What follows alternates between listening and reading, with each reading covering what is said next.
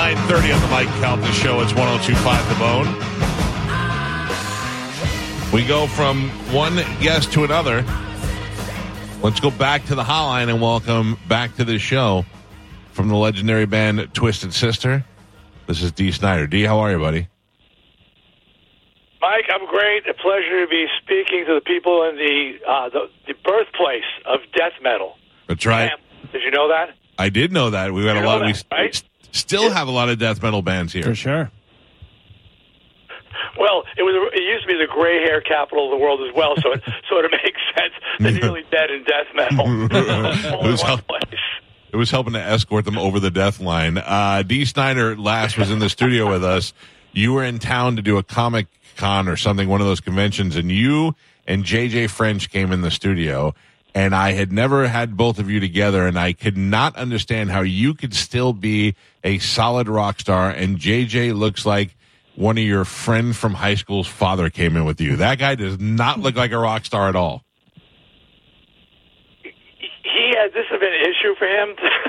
There was a time where we literally had to sit him down and say, dude, this is in the 80s.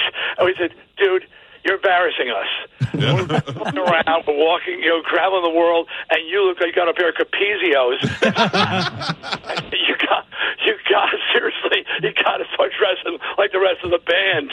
And he's like, all right, and you put on the denim vest and stuff. But it's an interesting thing. The founder of Twisted Sister, go figure. That's so funny. Well, Dee joins us, and Dee Snider's got a book out called Frats. And for those people who don't know Dee, as a personality, very intelligent guy. And I was looking at this book last night. This is a very appropriate time for a book like this. It's called Frats, and it's about how guys are brought up with toxic masculinity, which now more than ever with the whole pride debate is really coming into play. The funny thing, Mike, is that I didn't realize I'd written a book about toxic masculinity until my editor said, "Hey, this is about it is." Yeah. I was just writing about growing up in the '70s in a suburban area where gang violence sort of was just an everyday thing, and just surviving and in that world, And they said, "No, that's." I said, "Well, no wonder we're all screwed up." Yeah, but it has to do with the fact that, sometimes, like, I grew up in New York, and I really think it was a move here to Florida to change my environment when I was 18 and to make me look back and realize that and it's not just New York, it's any place that you grow up with. Until you leave that environment, you realize there's a whole different world out there and a whole other way of thinking. And if not, you grow up thinking your way is the only way and it's right, and it affects so many other people. And we're seeing that playing out right in front of us. That's a great observation, and actually led me to write the book, because I grew up in this world where there were high school fraternities, okay, and they had charters with the police, just like a college frat. They were treated like college fraternities, except they were literally gangs wearing Greek letters on their jackets, and they ruled the high school.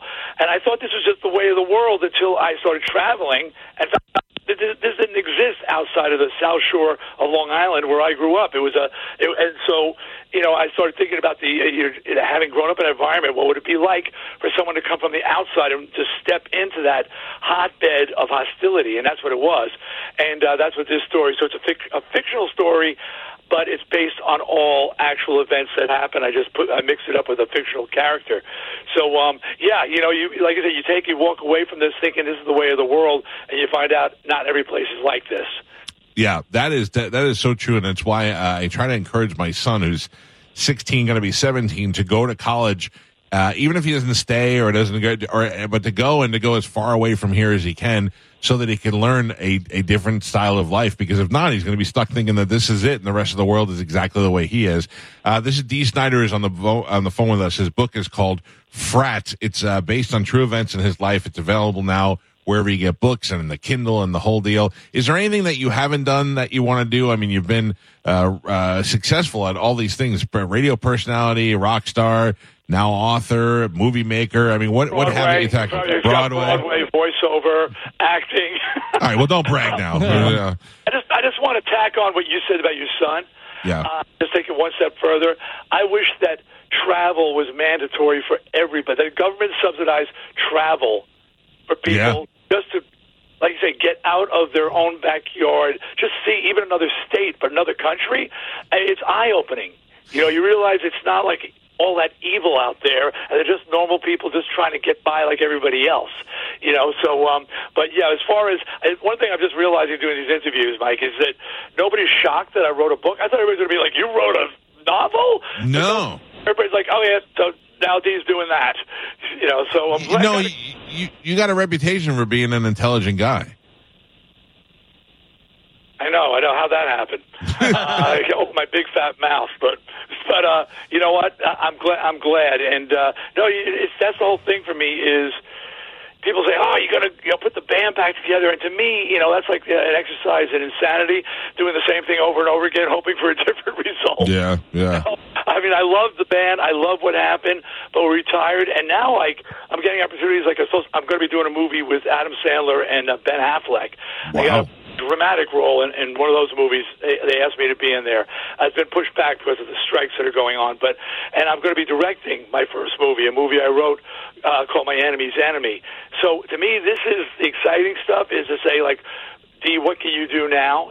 Challenge myself. And not just, and for me, I view myself like a shark. If I stop swimming, I'll die. So I just have to keep doing stuff. Yeah, plus you don't want to get the band back on the road and look over at JJ in khakis and a vest, denim vest. The book is called Frats. It is available. There was some moments on the farewell tour, Mike. I was like, yeah, we waited a little long. So this is a farewell. A couple of minutes before you called, we were talking to Mary Lou Henner, and she wanted us to say hi to you. You guys were both on Celebrity Apprentice, All Stars together, and she absolutely adores you. And the feeling's the same, man. Doing reality TV, and a lot of reality TV involved working with other celebrities, I learned that while our worlds seem so different, we're very much the same. We deal with a lot of the same issues, and agents and managers and schedules and stage issues and forming issues. And Mary Lou is one of the greatest people I met on a Celebrity Apprentice. I did a show called Gone Country a number of years ago, and my roommate for 2 weeks was Bobby Brown. Oh, wow. And when we first met, we were like growling at each other, and after 2 weeks, we were like best buds. I mean, so I get to meet a lot of amazing people doing these things. Mary Lou is one of the best, really. Now, what about Trump? What's your relationship like with him? I wish we go back to a world where, I'm old, and the way it used to be is when social gatherings, you don't talk about politics, sports, or religion. That was the rule of thumb, okay? Doing The Apprentice for 3 seasons in various degrees, I got to spend a lot of time with Trump, with his kids, everybody, socializing, dinner, charitable events, all sorts of things. We had a great time. Great people. I never had any idea of his politics, and guess what? He didn't know mine. I didn't know his favorite sports team. He didn't know mine. I didn't know what religion he was. He didn't know mine because we didn't. Why do we talk about those things? And when he started running for president, he called me and said, "Hey man, I want to use one. I'm going to take it." I was like, "Yeah, man, go." And then 3 months later, I picked up the phone. I said, "Donald," I said, "you got to stop.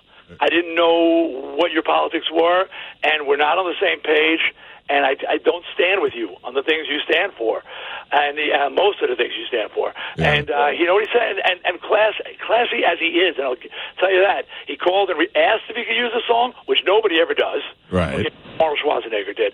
And when I asked him to stop, he said, okay, and he stopped that night. And that was it. And I said, are we cool? And he said, Dee, we've done so much charity work together for St. Jude's, for for skating rinks, for kids. He says, of course we're cool. But we don't see eye to eye politically, not at all. You telling me 2 adults had a conversation about their beliefs being different, they still remain friends? Insane. That's great. That's listen, it's always a pleasure to talk to you. The book is called Frats. It's available now. Dee Snider, great guest on the show. You're always welcome, my man.